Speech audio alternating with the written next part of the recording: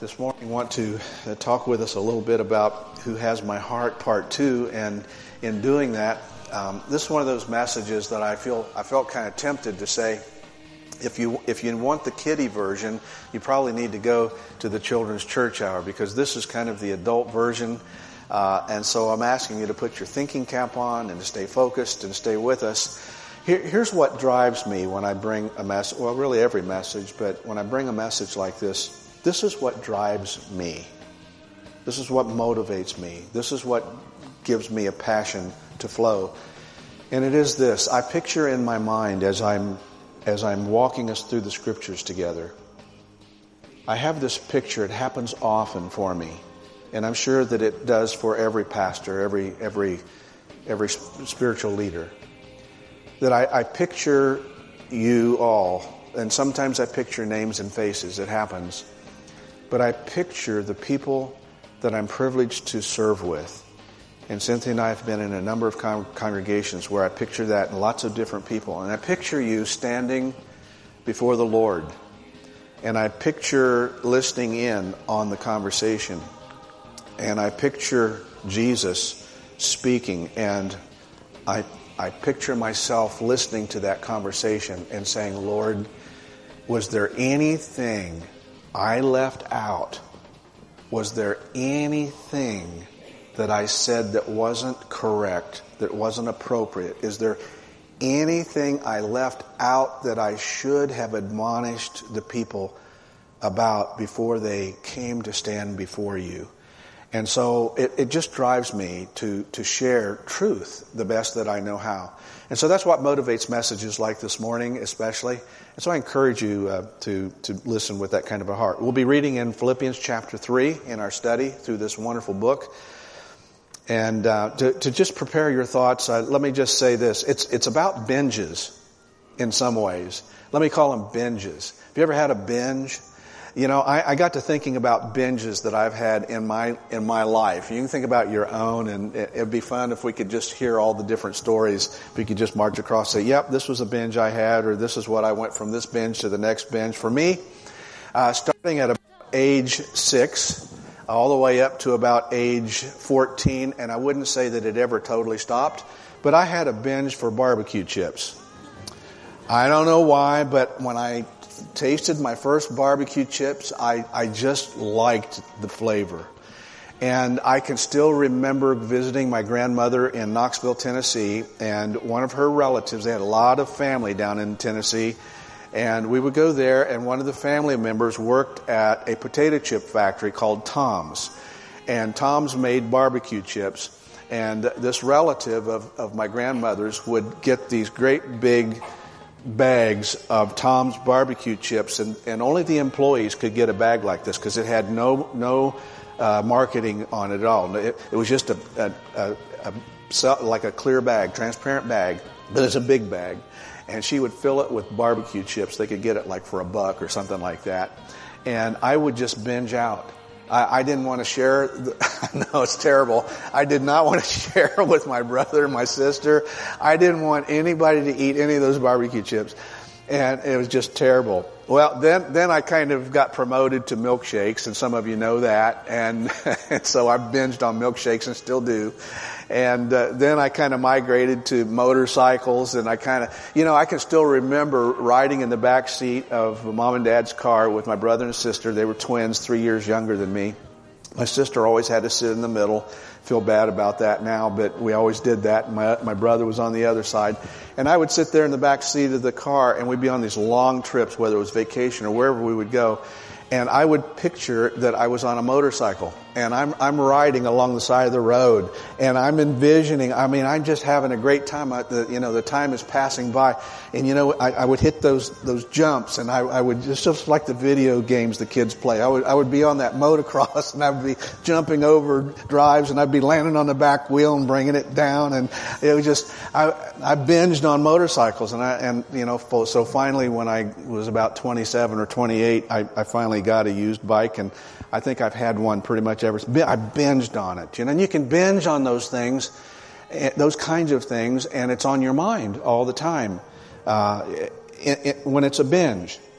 I binged for a while on guitars. I learned music early. My mother sent me to piano lessons until I couldn't stand it anymore, and then I migrated to violin because my great grandmother got a violin and passed it through, and I took lessons on the violin, and I learned about tone woods, and I studied about Stradivarius and how they built the beautiful wood violins and how they're so expensive today, and I studied about all of that. And then when I finally learned to play guitar when I was in college, I fell in love with that. So I know that's a Martin guitar up there. I studied about them. I know they have a distinct sound, and so you can binge on that stuff. And my wife will tell you, I sat in my study this morning. I'm thinking, okay, what are the binges that I'm still messing with? And I looked in my study, and I have 3 guitars like that sitting there. And I thought, I just need one. I just need one. And then I got thinking about the other 2, and I thought, but I like that one. I don't want to get, but I like that one, and I don't want to get. And so I have binged on that kind of stuff in times past. So I'm telling on myself now my binge is, and always has been, as far as I know, I'll die with this binge, but it's ice cream. I don't know, I love ice cream.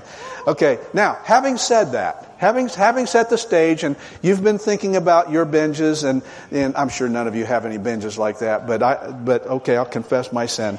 So here we go, Philippians 3, and let's think about binges. Let's think about things that occupy our time, occupy our interest, that we get passionate about. And here's Paul talking to the Philippian church.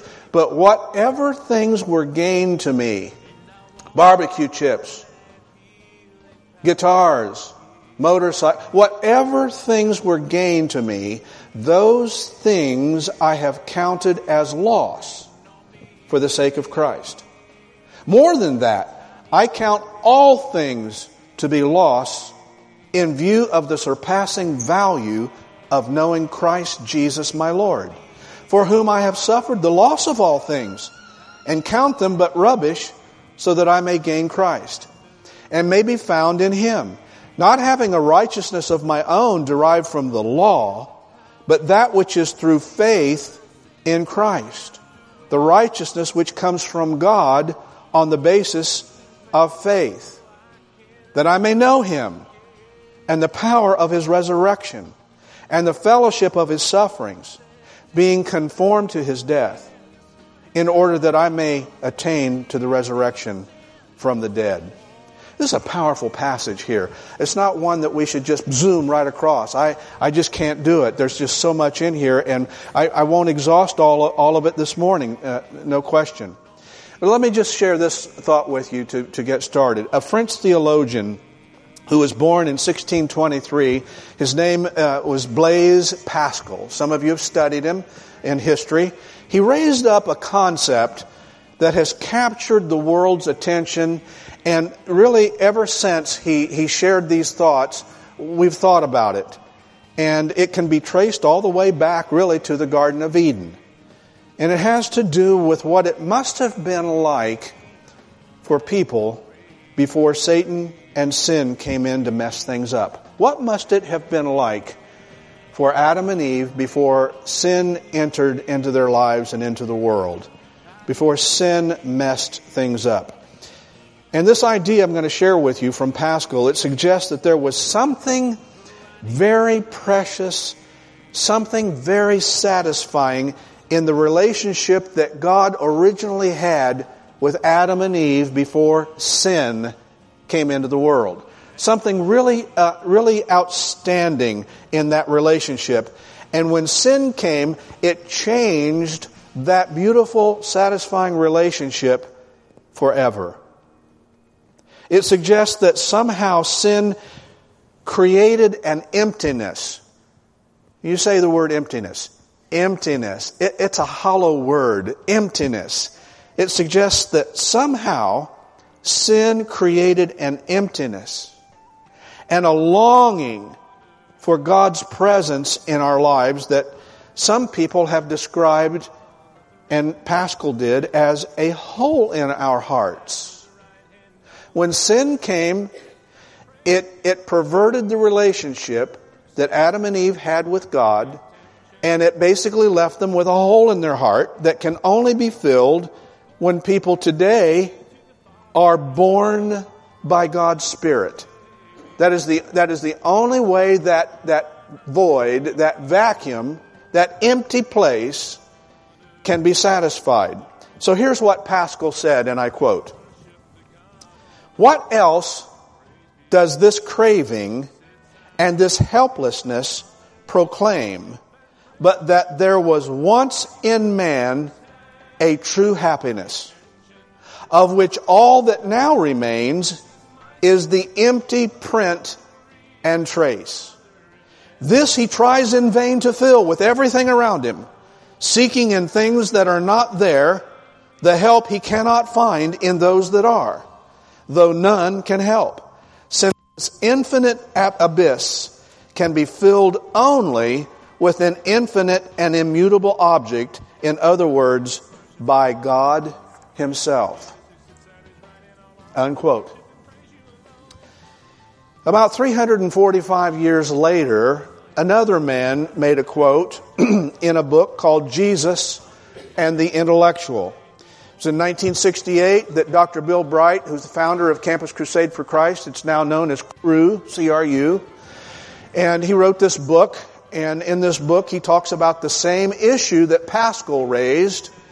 And here's what here's Dr. Bright's rendition of that in his book, and I quote, "There is a God-shaped vacuum in the heart of every man, woman, we could say, out of quote, which cannot be filled by any created thing, but only by God, the Creator, made known through Jesus Christ."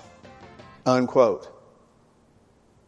So, Dr. Bright basically paraphrased what Pascal brought up in the first place 345 years earlier. One of the early Christian theologians said it in a similar way, St. Augustine. And let me give you a quote that St. Augustine said. It's on the same subject of, does God have our heart? And this is what Augustine said. Quote, "You have made us for yourself, O Lord, and our hearts are restless until they rest in you." Unquote. Now, here's what's interesting. Jesus addresses this very issue in the New Testament. And we can find it in John chapter 7. If you want to write this reference down, it'll be fun for you to go back and study it up some more. But I'm going to share it with you that Jesus is dealing with this void, this emptiness, and what needs to happen. Through all these years, once sin came in, perverted that relationship that God had with Adam and Eve, left this hole in their heart that others have recognized in themselves and have recognized it in this world. And then Jesus says, there's an answer to this. And here's what He says in John 7, verse 37 to 39. "Now on the last day, the great day of the feast, Jesus stood and cried out, saying, 'If anyone is thirsty, let him come to me and drink.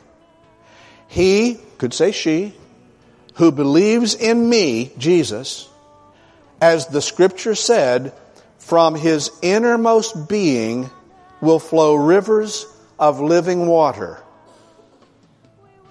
But this He spoke of the Spirit," capital S, Holy Spirit. "This He spoke of the Holy Spirit, whom those who believed in Him were to receive. For the Spirit, the Holy Spirit, was not yet given because Jesus was not yet glorified." What we believe Jesus was saying is that once sin had come into the world, it cost Adam and Eve dearly because it changed the relationship that they had with God. It's as though they lost a piece of God that took away their peace with God. Isn't that a good little catchy thing? I didn't read that somewhere. If that makes any sense, I'll take credit for it because that's what I said that. Now, if you look that up and somebody else wrote that exactly like that, you need to tell me because it means I psychologically forgot who did it and just appropriated it and put it in my brain. But it's as though they lost a piece of God that took away their peace, different peace, with God. And what was left was an existence of emptiness that would always leave us searching for that peace, P-E-A-C-E, peace that was missing, and something that they would long for the rest of their lives. Something that everyone would search for from the womb all the way to the grave. How to fill this emptiness that we have in our heart that we may not fully even understand or even be totally aware of all the time. Something that, whether we're conscious of it or not at the time, began when we asked ourselves a simple question like this: what will I do with my life? What am I going to do in my life? A more familiar way of addressing that is when we see young people. You know, we could go around to these young people sitting here on the front row and say, hey, what do you want to be? What are you going to do with your life? What do you think about the future? Who are you going to be? What kind of work are you going to do? Where are you going to go? Do you see yourself being married? Do you see yourself having children? Do you see yourself working in politics or in the government or in the legal system or in church? Maybe God is calling you. What are you going to be when you grow up? In other words, it's that search for identity. It's like, why am I here? What is this life going to be about? Every person with a clear thinking mind has to wrestle with that. From that nursery back there to a sense of awareness about themselves and about life, they will automatically, by default, be trying to figure out, who am I? And what am I going to do with my life? And what's going on inside me that will drive me in one direction or another? Now, atheists, you can get on the internet and you can read up on this passage and some of the things that I'm sharing, and you can get the atheist point of view. The atheists have the notion that there's no creator. The atheists believe that there is no God. So there isn't anything missing. There is no empty void. There isn't anything that's gone. So don't bother me with that nonsense about there's this hole in your heart. I don't have a hole I don't feel like I have a hole in my heart. And the only path in their trajectory is having to do with just trying to figure out, this is the atheist, trying to figure out how to exist and how to navigate life until they die. That's all they have. And so they're happy to deny this emptiness, this hole in the heart or whatever, and just say, look, I'm here, I don't know why I'm here, I don't know how I got here, I really don't know. But the deal is, I got to figure out what am I going to do with my life, how I'm going to make it, how I'm going to avoid trouble, pain, suffering, whatever, and then hopefully die in my sleep and I don't have any trauma, whatever. That's the trajectory for someone who doesn't recognize that they are a spiritual being, that God created them with a soul, and that there is this emptiness. But for people who refuse that notion, people who refuse to believe that the universe that we know had no creator, people who refuse to believe that this was some kind of an accidental cosmic explosion that brought all of this together, people who reject that, and that would be most, if not all, the people in the room here, have concluded that every human being is a creation of the God Adam and Eve once knew in an intimate and satisfying relationship that became lost when they didn't follow instructions. And it's sad that happened, and it's caused an issue for all of us since the beginning of time. William Barclay, many of you read his little commentary. He had a good word about this particular topic. And here's what he said, and I quote, "The great basic problem of life is to find fellowship with God and to be at peace and in friendship with Him." Unquote. That's a great statement. It flows with really what we're talking about. So when Adam and Eve rebelled against God, they, in a manner of speaking, pushed God out of their heart. They probably didn't realize what they were doing. They didn't understand the consequences, no doubt. But they literally, as if we could do that to God, shoved God out of their heart. And unfortunately, that departure left them disappointed and no doubt regretting their decision. It's called buyer's remorse. They bought into what the devil was offering, found out that it was not as satisfying as what they had when God was in their heart. And guess what? It is not satisfying to live life trying to fill that void with anything but God. God is the only one who can fill that void. There's nothing in this world that can satisfy the longing in the heart of every soul for the peace and the presence of God in our lives. And that's why the Apostle Paul is writing these words to the Philippians. The Apostle Paul is telling us this can only happen through a personal relationship with Jesus Christ. And if you've been with us for very long in this series, Paul even has previously, and we talked about it, he's listed the things that he's tried. He's listed all the stuff that he dabbled with. I'm making fun of this a little bit, but he's already eaten the barbecue chips, and he's already drank the milkshakes, and he's already binged on different things that were meaningful to him, that he liked, that he was drawn to. He said, I've already tested these things, and guess what? It didn't work. It did not bring me peace with God, which is really salvation. It did not bring me into that right relationship with God. And so all the things that he listed, I don't have time to talk about them, but I'll mention them again. We studied them. But he said, here are the things that I did to try to fill that void and that emptiness. I tried ritual.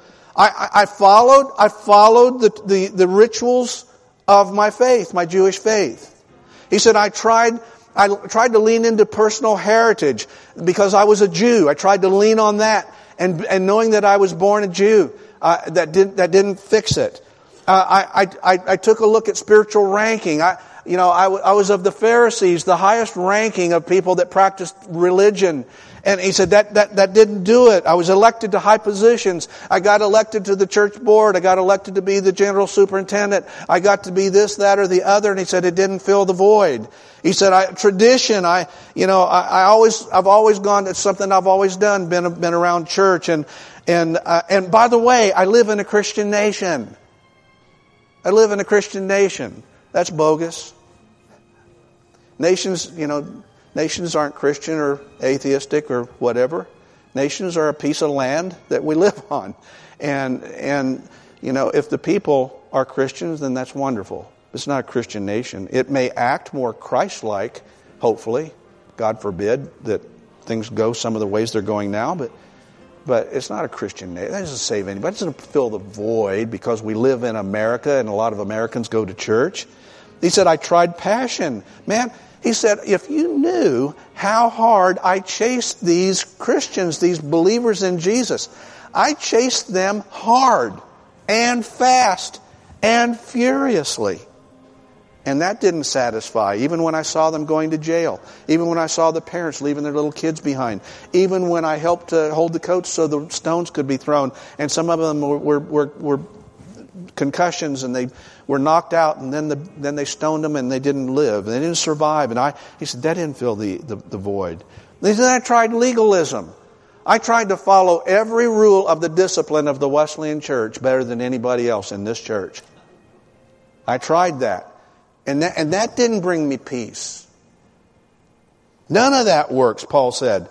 He said the only path to peace with God is in a personal relationship with His Son, Jesus Christ. Because as Jesus said Himself, when the Spirit comes, and the Spirit has been given to us, Jesus has now been glorified.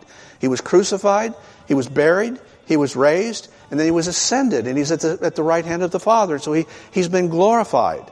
And so the Spirit, the Holy Spirit, was sent by God, the Spirit who walks alongside us, the Paraclete, the Comforter, the one who we were singing about. God's never failed me yet, and I may be in a trial right now, but I'm confessing it in advance. Even this is going to win because God has never failed me, and He doesn't fail me. And we were singing that and having fun with that and reminding ourselves that God is really good.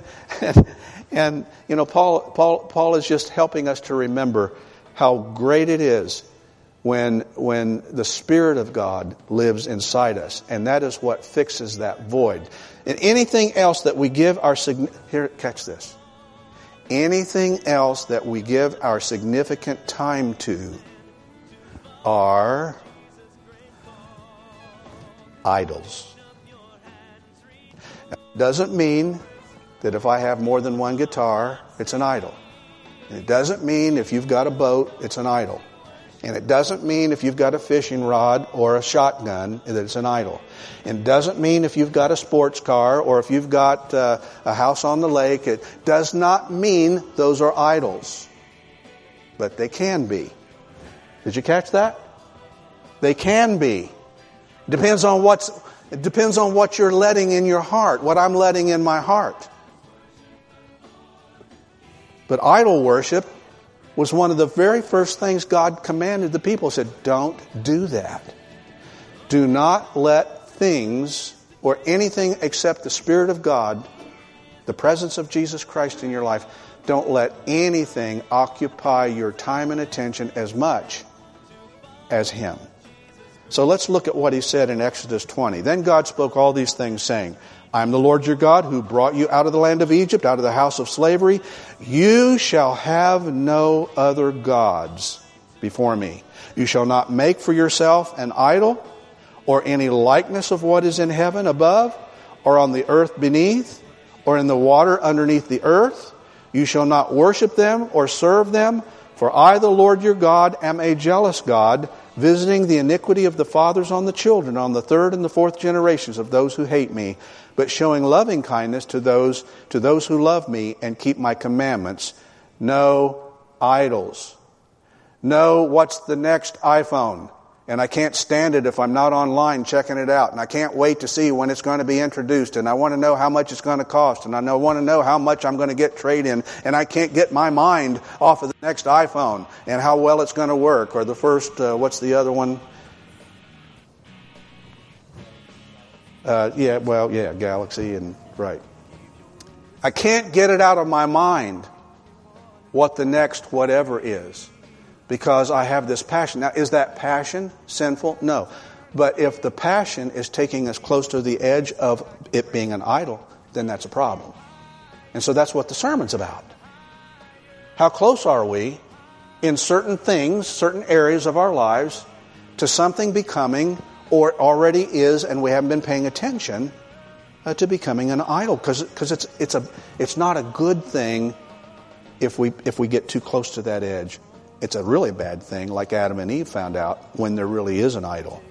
So I really appreciate the author and pastor Tim Keller. How many have heard of Timothy Keller? Okay, so I'm going to give you a couple of quotes from Timothy Keller because he says it so well and so succinctly on the subject of idols in our lives. And who really has our heart? So the question for all of us today, and this is for believers, who has our heart? For those who are not sure that they're Christians today, the question still works for you. Who has your heart? Okay, so who has our hearts? Here's Keller, I quote. In the first of the 10 Commandments, God prohibits idolatry. I am the Lord your God. You shall have no other gods before me.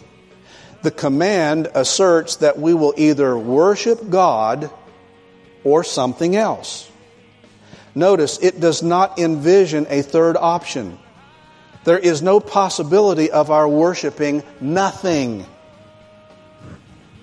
Since we need to worship something because of how we are created, we cannot eliminate God without creating God substitutes. Something will capture our hearts and imaginations, becoming the most important concern, value, or allegiance in our lives. So, every personality, community, and thought will be based on either God Himself or some God substitute, an idol. Unquote. He goes on to say in another area of writing this, and I quote, "The Bible does not consider idolatry to be one sin among many, and thus now a rare sin only among primitive people. Rather, idolatry is always the reason we ever do anything wrong. Why do we ever fail to love or keep promises or live unselfishly? Of course, the general answer is because we are weak and sinful. But the specific answer is that there is always something besides Jesus Christ that we feel we must have to be happy, that is more important to our hearts than God, and that is enslaving the heart through inordinate desires. Unquote. Wow. It gets right to the heart of it, doesn't it? A Christian counselor who writes today, and you may have read some of his books, David Powlison, says this, and I quote, "The most basic question which God continually poses to each human heart: has something or someone besides Jesus the Christ taken title to your heart's trust, preoccupation, loyalty, service, fear, and delight?" It is a question bearing on the immediate motivation of one's behavior, thoughts, and feelings. In the Bible's conceptualization, the motivation question is the lordship question. Who or what rules my behavior? The Lord or an idol? An idol, then, is anything more fundamental than God to our happiness, meaning in life, and identity. It is making a good thing into an ultimate thing. Idolatry is the inordinate desire of even something good. Unquote. All right. Having heard those thoughts, which take us kind of deep and cause us really some consternation, let's get back to Philippians real quick. Paul abandoned his love of former things, we now know called idols. They were idols in his life. He was a highly religious person, but is an idol. Paul is saying to the Philippians, I have abandoned these idols once I experienced the transforming power of Christ to save me, to guide me, and to empower me. That's what he's saying. I had to let go of those idols. It doesn't mean that he wasn't a Pharisee anymore. It didn't mean that he renounced his Jewish background. It didn't mean any of those things. It meant that they're not idols. They're not his passion. They're not the substitute for the one thing he couldn't get, and that was peace with God through the cross of Jesus Christ. And he said, once I saw that, all these other things didn't matter that much. They didn't drive me. They didn't take me away from God. So the Spirit of God came into Paul's life the day he met Jesus on the road to Damascus. When did you meet Jesus? When was your road to Damascus? When did all the things that you had involved in your life up to the point where you met Jesus on the road to Damascus? And you saw what he could bring into your life to restore what Adam and Eve were missing once they pushed God out and allowed sin in. Wow, what a tremendous thought. He said, the Spirit of God came into my life and it changed me. And his passion for anything other than Jesus. Look, catch this. We've been talking about circumcision. The cutting away of the flesh. Circumcision. His passion for anything other than Jesus got cut away from his life, like the cutting away of the flesh in circumcision. The idols were cut away. The idols were put away so that God could return and restore relationship. He found something better, far better than anything he had ever considered to fill that void in his heart and in his life. So who has your heart? God asked this morning.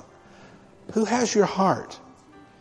I love an illustration. I shared this with my wife earlier, so it's a repeat for her, but it was one pastor who was talking about this whole issue of something better.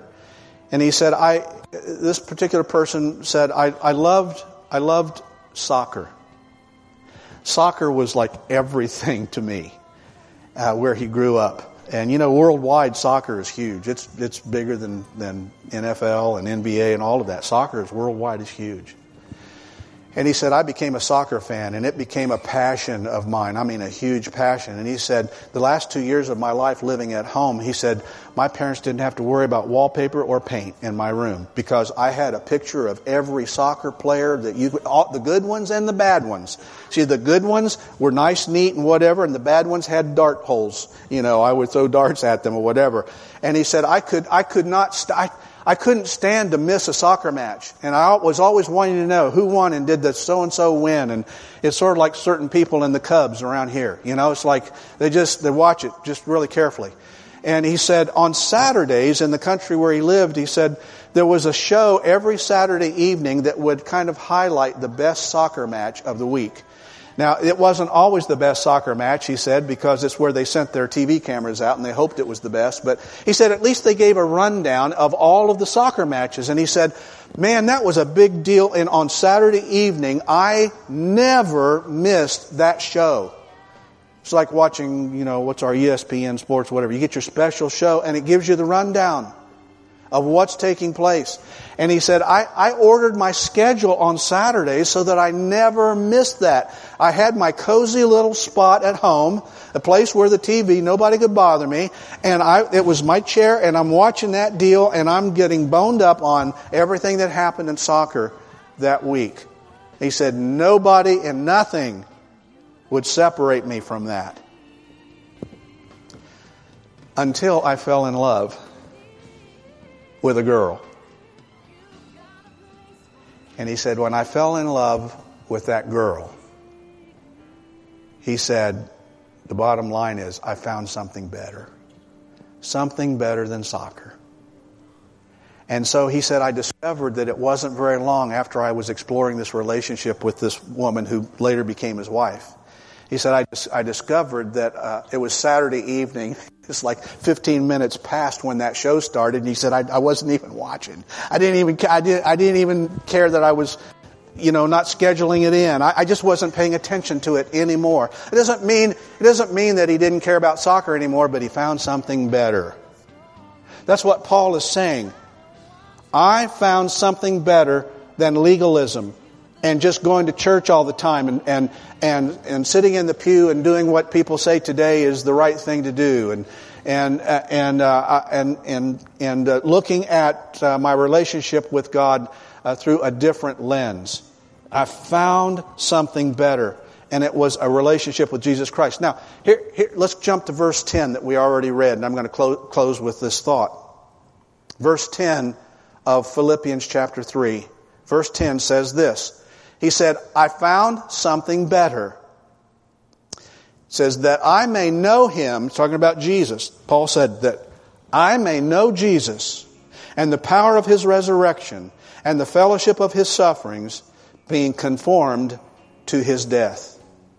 The Greek word there for know, K-N-O-W, is gnosko. Say, why does that matter? Because there are different words for knowing things. This one is not about, okay, we're going to be giving you a test on Friday in history class, and it's going to be over chapter 7 about such and such topic. And so I'm serving notice, you need to read chapter 7, and you put all that stuff in there, and you're going to be quizzed on it Friday before you go home for the weekend. And so you dive into chapter 7 of the history book, and you show up for the class, and you answer the questions on the quiz, and if you've done your homework and if your memory doesn't fail you, you pass the test. In fact, I can remember sitting in history class and doing the very same thing, and I can remember it became a race with a friend of mine sitting beside me on the next row. And we raced each other to see who could finish the test the quickest. And nearly every time we got 100%. And sometimes I'd finish it first, And you know how you do. You finish. You're writing as fast as you can. Go. Done. Cross the line. Put my chest into the tape. I'm done. I beat you. And then you take it up. He scores it, and you get 100. So, okay. I not only got 100 on the test, but I beat Rob, and that's all that matters. The next week, somebody asks you the same questions, and you can hardly remember the answer to 50 or 60% of them. Why? Because it was an intellectual exercise. Now, there are some people that have a fantastic memory and they can't forget anything. I'm not talking about you. But basically, I'm talking about the difference between intellectual information and something different. Gnosko is not about intellectual information. Gnosko's meaning is to know someone by experience, not by intellectual approach. This is not experiencing a person through a book. It is experience a person by walking with them, by having lunch with them, by spending life with them, by going to small group with them, by attending church with them. You're experiencing this person. And so what Paul is saying is that I may experience Jesus in my heart, in my life, in that void, in that emptiness that brings fellowship with Him. To know someone, you can't just simply read a book. Now, you're saying, well, the Bible's a book that gives the intellectual information we need, but the Bible is a different kind of book from every other book that you can read. The Bible is a different book. There's no other book like the Bible. How do I know that? Because He tells us that in His Word. He says the Bible is a living Word. It is a living book. It is alive. Now you say, well, I can't understand that. It's just printed page away. There is a livingness in that book. Hebrews 4:12 says this. For the Word of God is what? Living. The Word of God is living and active and sharper than any two-edged sword and piercing as far as the division of soul and spirit, of both joints and marrow, and able to judge the thoughts and intentions of the heart. See, the Word will tell us whether something that we have, whether that guitar is okay or whether it really is an idol. So you can have the guitar and it not be an idol. But God knows what the intention of the heart is. He knows what place that has. I can't tell that, but He can tell that. You can't tell that in me. You can say, well, he's got a problem. He's got 3 guitars. He's got a problem. Maybe, maybe not. Only God knows the intention of my heart, whether those things are a problem or not. And that's why we can't go around with the magnifying glass judging everybody. Amen? It's not wise to do that. Because we don't really know what the intention of the heart is, but He says the Word of God will explain that. Okay? Now, look at John 1:1. Listen, this is about the living Word. It's a different book. It's not just pages and intellectual information. In the beginning was the Word. Now, that's capital W. And the Word was with God. And the Word was God. It's talking about Jesus. He was in the beginning with God, Jesus. All things came into being through Him, Jesus. And apart from Him, Jesus, nothing came into being that has come into being. In Him, Jesus, was life. And the life was the light of men. So this Word of God, this Spirit, that when we are born again, this is why reading the book, the Bible, is not the same as intellectual reading in a philosophy class. This is a living Word. This is Jesus alive through this book, through this light, through this information that comes into our mind and comes into our spirit, and it shows us whether we have idols and have pushed God out or whether God really has been given right place in our hearts. This intellectual information is in reality the living Jesus. And so when we ask the living Jesus, who is God, to come into our hearts, we are able to move from mere intellectual knowledge of God to an experiential and personal knowledge of God because we are experiencing Him in our lives. Do you know Him? Do you know Him? Do you experientially know Him? So I live in America. Well, everybody knows about Jesus. No. Do you know Him? So I went to Bible college and I studied all the classes that the preachers have to take. That's intellectual stuff. Do you know Him? One of these days, it's all going to be revealed. All the preachers that were preaching and telling people how to run the church and how to run their lives and be spiritual, whatever, didn't know Him. Did not know Him. Knew about Him, but did not know Him. That's why every time you turn on the TV and you see the TV preacher, you don't really know. You have to gauge all that stuff by what the Word of God says. We can't have sweet fellowship if there are pieces of our heart that are keeping back things from God and from one another, for that matter. The pieces of our heart that God can't have are identified as idols of the heart. That's why the first commandment was not to allow idols in our heart. So question to us: what are the idols or potential idols in my heart that God wants me to be cautious about, or maybe to remove entirely? So this is the close of the service. I'm going to utter a prayer on all of our behalf. I've already given some thought to this myself, and I want to encourage you to give some thought to it before we leave here, because most of the folks in here no doubt have this relationship with God, but there are still idols that can push in, and only God can tell us if we're getting too close to the edge on some of them, and only God can tell us if something needs to be kicked out. Like Paul said, look, I stopped all that stuff.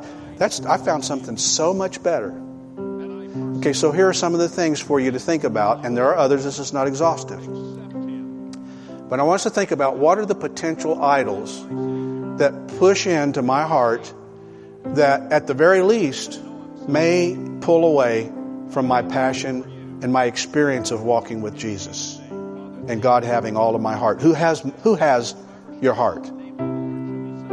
Who has your heart? Health and fitness issues.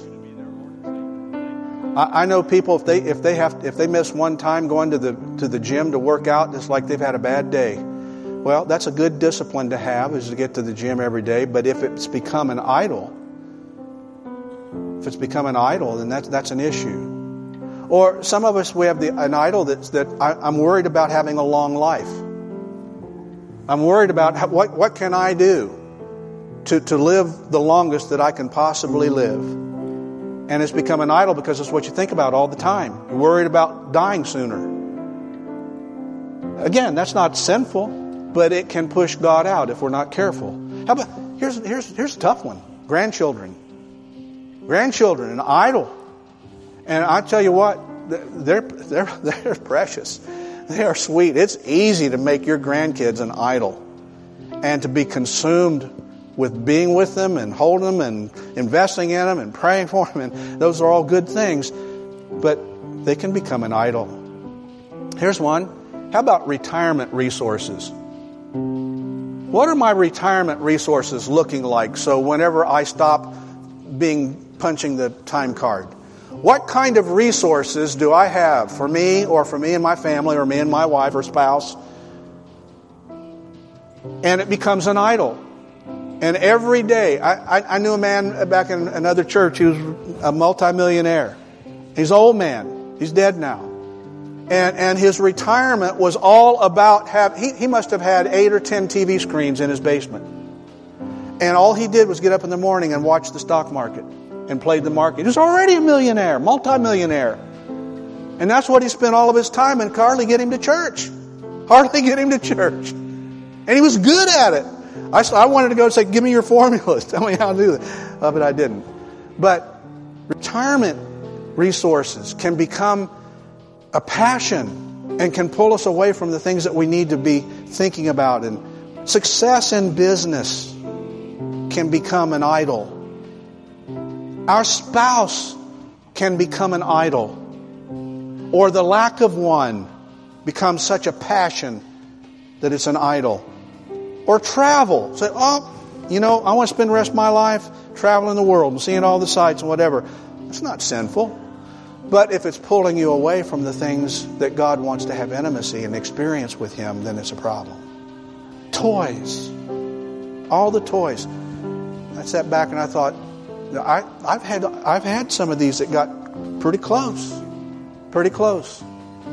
And, as I'm sitting in my chair and I'm studying and I'm meditating and I'm thinking, I don't know what my wife has probably thought of me at different times. She probably thought, he's lost his mind. He's been overwhelmed by this binge thing. It's like, when will it ever stop? Does he love those things more than he loves God? Does he love those things more than he loves me? I mean, you'd have to ask her, but because I've got close to that. Haven't you all? Can you relate to that?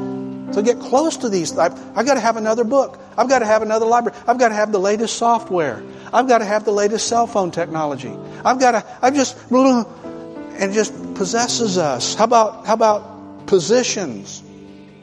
I tell you what, if I can't be on the church board one of these days, if I can't get on this staff, He doesn't ask me to be an intern or be on this staff. I tell you what, that's it, man. Forget this church.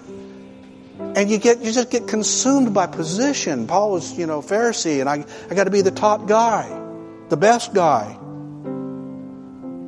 Sex, for those of you for whom it is appropriate, can be an idol. Alcohol can be an idol. Drugs can become an idol. What are the idols that I have to push? Everybody has a vulnerability to these kinds of things. Every last one of us does. And so this is a help message to all of us who love Christ and who are thankful that relationship that was broken in the garden is now healed. Problem is, we're still living in these vessels, these broken vessels. We're not in the perfect world yet. We live in these broken vessels. And these broken vessels can be subject to the fruit on the tree, or the lie that says this will make you even happier than what you are. But it's a lie. So here's a verse, and then I'm going to pray. Colossians 3, 1-7. Now, if you kind of close your eyes a little bit or shut out. Therefore, if you have been raised up with Christ, keep seeking the things above, where Christ is, seated at the right hand of God. Set your mind on the things above, not on the things that are on the earth. For you have died, and your life is hidden with Christ in God. When Christ, who is our life, is revealed, then you also will be revealed with Him in glory. Therefore, consider the members of your earthly body as dead to immorality, dead to impurity, dead to passion, dead to evil desire, dead to greed, which amounts to idolatry. For it is because of these things that the wrath of God will come upon the sons of disobedience. And in them you also once walked when you were living in them. Oh my. So let's go back to the picture that I started with. I want to make sure that when I cross over to the other side, that I've not missed anything, that I have not paid attention to these truths.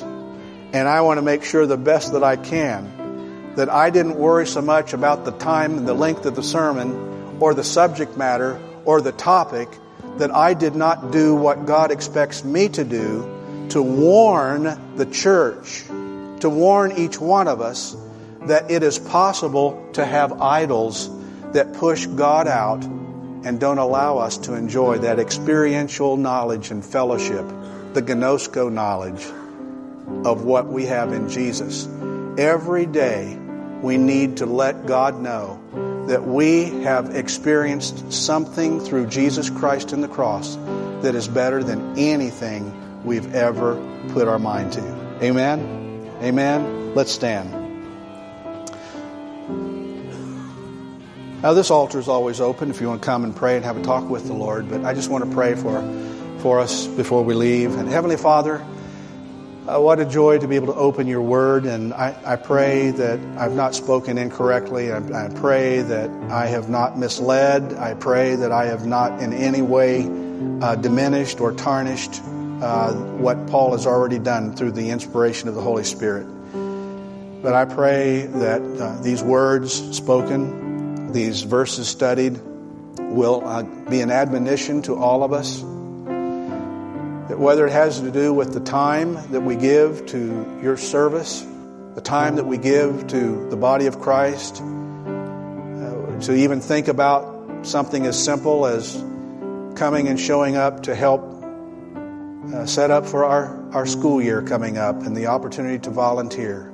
To do things where it's not just about the church, Lord. It's about just our lives and how we think. And Father, help us to keep the potential idols in their proper place.